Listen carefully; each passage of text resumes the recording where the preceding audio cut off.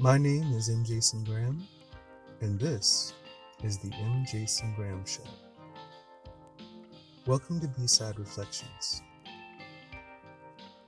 So, this B-Side reflection is about narrative power and the biblical story of Joseph.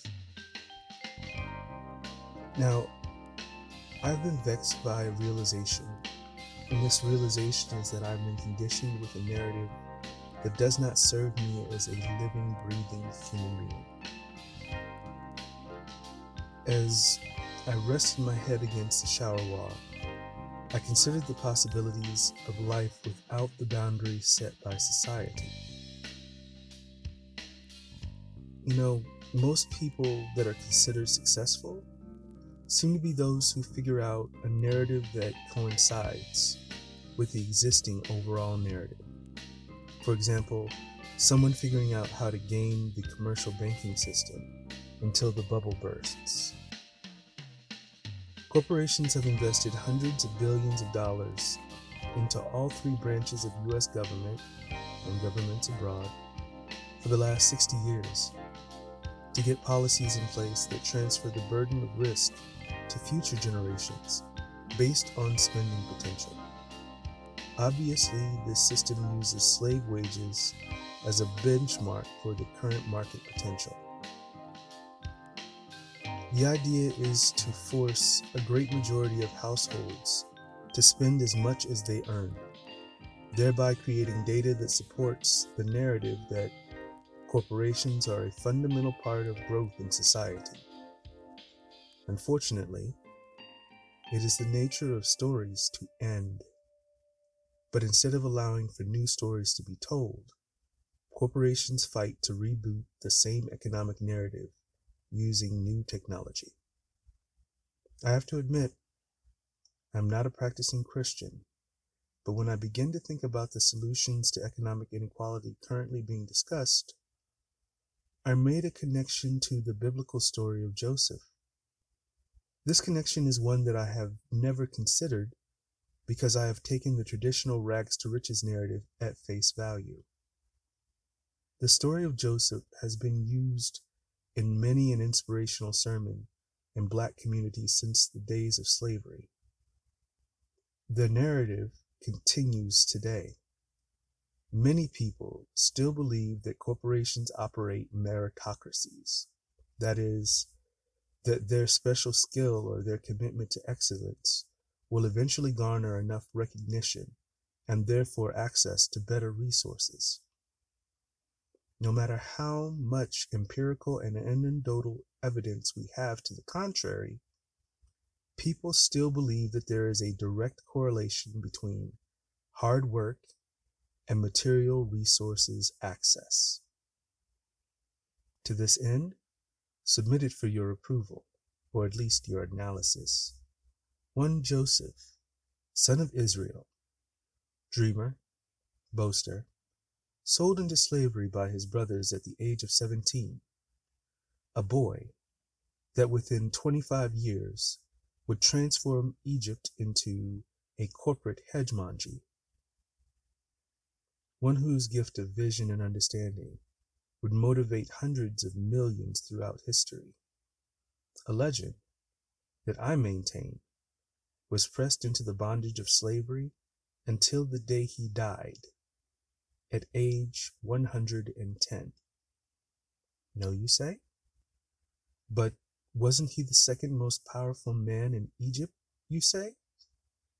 Second only to the Pharaoh himself, you say? Well, let's take a look at what the King James Version says. Genesis 37, verses 26 to 28. Come, and let us sell him to the Ishmaelites, and let not our hand be upon him, for he is our brother, and our flesh. And his brethren were content. Then there passed by the Midianite merchantmen, and they drew and lifted up Joseph out of the pit, and sold Joseph to the Ishmaelites for 20 pieces of silver. And they bought Joseph into Egypt. So here is where Joseph's brothers sold him to the merchants. And then we go to Genesis 37:36. And the Midianites sold him into Egypt unto Potiphar, the officer of Pharaoh's and captain of the guard. So the merchants sell Joseph to a member of the administration class in Egypt. Now, over the 4-year period, he earns Potiphar's trust and eventually, according to Genesis 39, verses 1 through 6, took over administration of Potiphar's estate. But then in verse 7, Joseph runs afoul of Potiphar's wife. Now we know that Joseph is a man of integrity, so he refuses his master's wife. She eventually attempts to rape him, and he decides to flee. She gathers the other male servants on the estate and lies to them.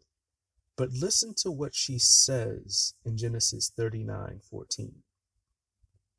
That she called unto the men of her house and spat unto them, saying, See, he, talking about Potiphar, hath brought in a Hebrew unto us to mock us. He came in unto me to lie with me, and I cried with a loud voice. So I'm assuming, since she calls Joseph a Hebrew, that Jewish people are on the lowest rung of the caste system. And of course, everybody else that's serving in the house is probably Egyptian.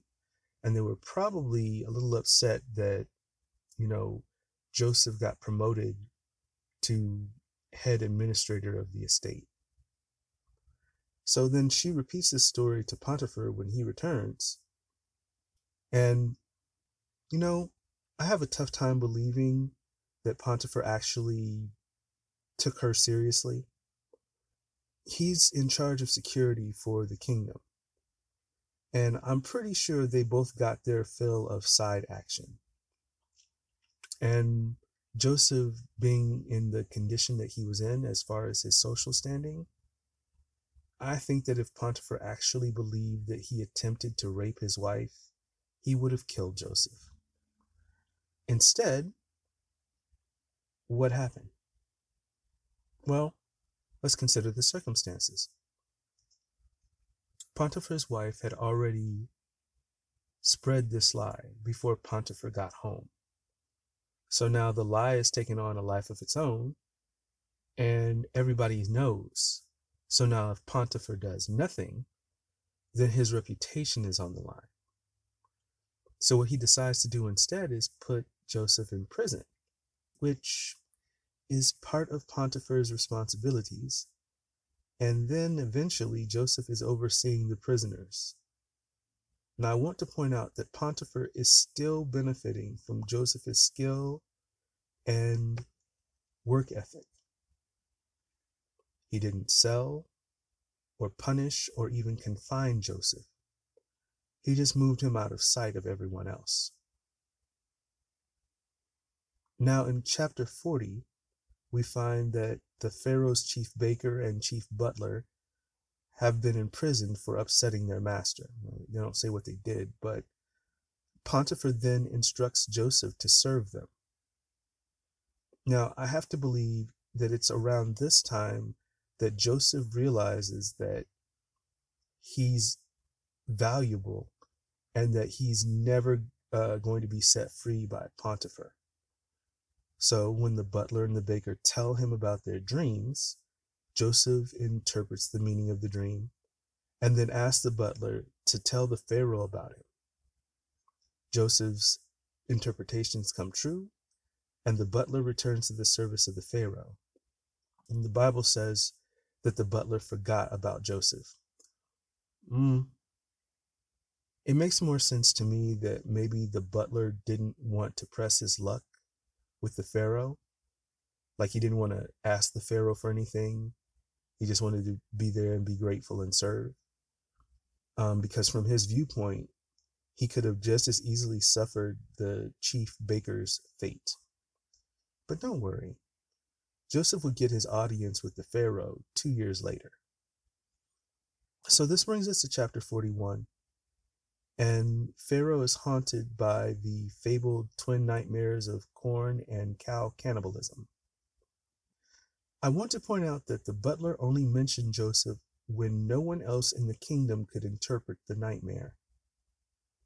Imagine how richly he was rewarded for providing an answer to the Pharaoh's distress. So Joseph is summoned to appear before Pharaoh. He listens to the dream, and for the first time, we see him combine his gift, dream interpretation, with his skill, administration. Not only does he interpret the dream, but he also suggests a plan of action that will save the kingdom. As a reward, Pharaoh makes Joseph the governor of Egypt in order to execute the suggested plan. Joseph is given an Egyptian makeover, complete with an Egyptian identity and all of the trappings of royalty. At 30 years old, his authority was second only to the Pharaoh. And Joseph's plan was a monumental success. So successful that people came from surrounding countries to buy the surplus food. So now Joseph has created an economic windfall in the middle of a global crisis. Sound familiar? Now we come to chapter 42, where Safnath-Paaneah, Joseph's Egyptian identity, is selling the corn and happens to see his brothers. Now imagine, he's not seen them in almost 15 years. Imagine the whirlpool of conflicted emotions he must have been feeling when he confirmed that it was indeed his family. Imagine that he cannot reveal himself because he is a representative of the Pharaoh. Now Joseph spends chapters 43 and 44 putting his brothers through a ridiculous amount of acid tests to see his younger brother Benjamin, during the course of which his brothers repent, selling Joseph into slavery. In chapter 45, Joseph finally reveals his identity for a tearful reunion. Now, I always wondered about his behavior in chapters 43 and 44. On the surface, it seemed way too petty as a method of revenge. And it also was kind of a weird flex, because his brothers assume that God is punishing them for what they did, but the whole point should be that they know that Joseph has the authority to punish them. Joseph also dramatically breaks down several times before the actual reveal. It is apparent that he misses his family, but if he does, then why doesn't he just travel to Canaan to see them? That's when it hit me. He's still a slave. He has the Pharaoh's permission to travel throughout Egypt, but he cannot leave the country. His entire identity is predicated on his proximity to and the pleasure of the Pharaoh. I'm sure he remembers well the fate of the chief baker. So what does he do? Well, in chapter 46, he convinces his family to move to Egypt because, look at me, he says, I'm doing well. Don't stay in Canaan and starve. Move up here. I'll talk to the Pharaoh. He even coaches his brothers on what to say when the Pharaoh asks them about their occupations.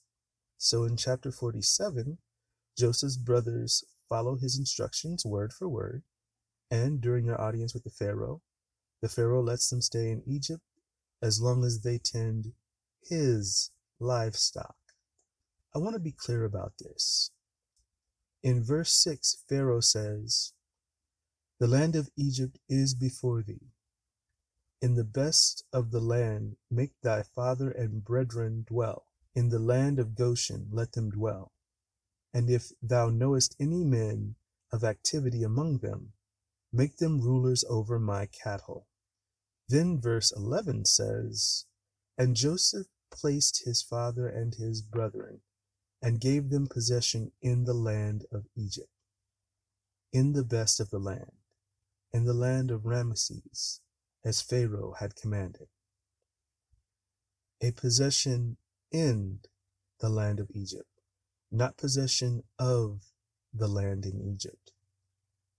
His family went from owning property in Canaan to becoming slaves in Egypt. Joseph made sure that everybody in his family had food, but then it gets worse. Joseph spends the rest of the chapter using the famine to systematically enslave the people of Egypt and the surrounding nations. When people run out of money to buy food, he forces them to trade their assets like livestock, land, and eventually their physical bodies. The Pharaoh eventually owns everything and everyone except the priesthood, who had gotten their land from the Pharaoh originally. I guess the priests saw what Joseph was doing and they protected themselves by not selling the land. Then Joseph created a sharecropping system where 1/5 of the bounty of the land would be given to the Pharaoh. Joseph did all this as an agent of the Pharaoh. There is at least one last piece of evidence that I would like to present. In chapter 48, Israel wants to be buried in Canaan and makes Joseph swear to do so. And in chapter 50, Joseph has to beg Pharaoh to let him bury Israel in Canaan. Pharaoh agrees. Finally, the story ends with Joseph being buried in Egypt. You see, he could not even choose to be buried with his father and mother. I'd never appreciated my gift for reading narratives and gleaning information from them. I guess at 45 years of age, there is more time to be reflective about life's personal experiences and empathize with the motivations of others. However, some behavior should not be condoned. Upon not much closer inspection, the character of Joseph should be far more infamous. This brash kid sold into slavery, sexually assaulted, falsely accused, thrown into prison, used his skill to serve the Pharaoh of Egypt, reducing everyone around him to the station of a slave. Everyone thought that Joseph was royalty. He certainly looked like it, and his decrees were heard far and wide. But in the end, his exceptionalism sealed his fate. He had become too valuable to let go. This man decimated the self-esteem of the people of a nation. So, my 3 book recommendations this week are The Value of Everything by Mariana Mazzucato. So she talks about the history of corporations and how they have slowly eroded the value of the working class and labor, and what we can do in order to fix problems with innovation. The next book is The Case Against Reality by Donald Hoffman. Now, this book really broadened my horizons because he talks about how we use our senses is not the same as how our brains interpret the information. So we see, like right now I'm looking at trees and the ground and the steering wheel in my car. And I can reach up and I can touch my steering wheel. But the inputs that go into my brain from my visual and my sense of touch are not reflective of the image that my brain reads in being able to touch the steering wheel. It's basically like looking at the desktop of a computer and you have an icon for your email and you double click on the icon to open the email. You're double clicking on that icon. You're not actually clicking on an email box. There's a certain set of commands that are happening behind the scenes in the computer that get you that information. The last book that I'll recommend is How to Do Nothing by Jenny Odell. And this is a really wonderful book that a millennial has written, I'll say. And she talks about how important it is to re-engage with the world around you. The next time you hear people talking about how the senior management or directors of the company should be more representative of their customer base, I want you to think about the biblical story of Joseph. CEOs, presidents, prime ministers, executive producers, or anyone else in the upper echelon of a national organization is an employee. They do what the shareholders want them to do. They are slaves. Although there are exceptions like Mark Zuckerberg, they are few and far between. I encourage you to read the story of Joseph just once, all the way through. Compare it to what is happening today. Let me know your thoughts. I can be reached by email at themjgshow@mjgstorycreation.com. If you like this episode, please share it. And don't forget to like, favorite, or subscribe. Until next week, take care of each other. The M. Jason Graham Show is written and produced by M. Jason Graham. The theme was composed by Travis D. Artist. This has been the M. Jason Graham Show. I'm M. Jason Graham.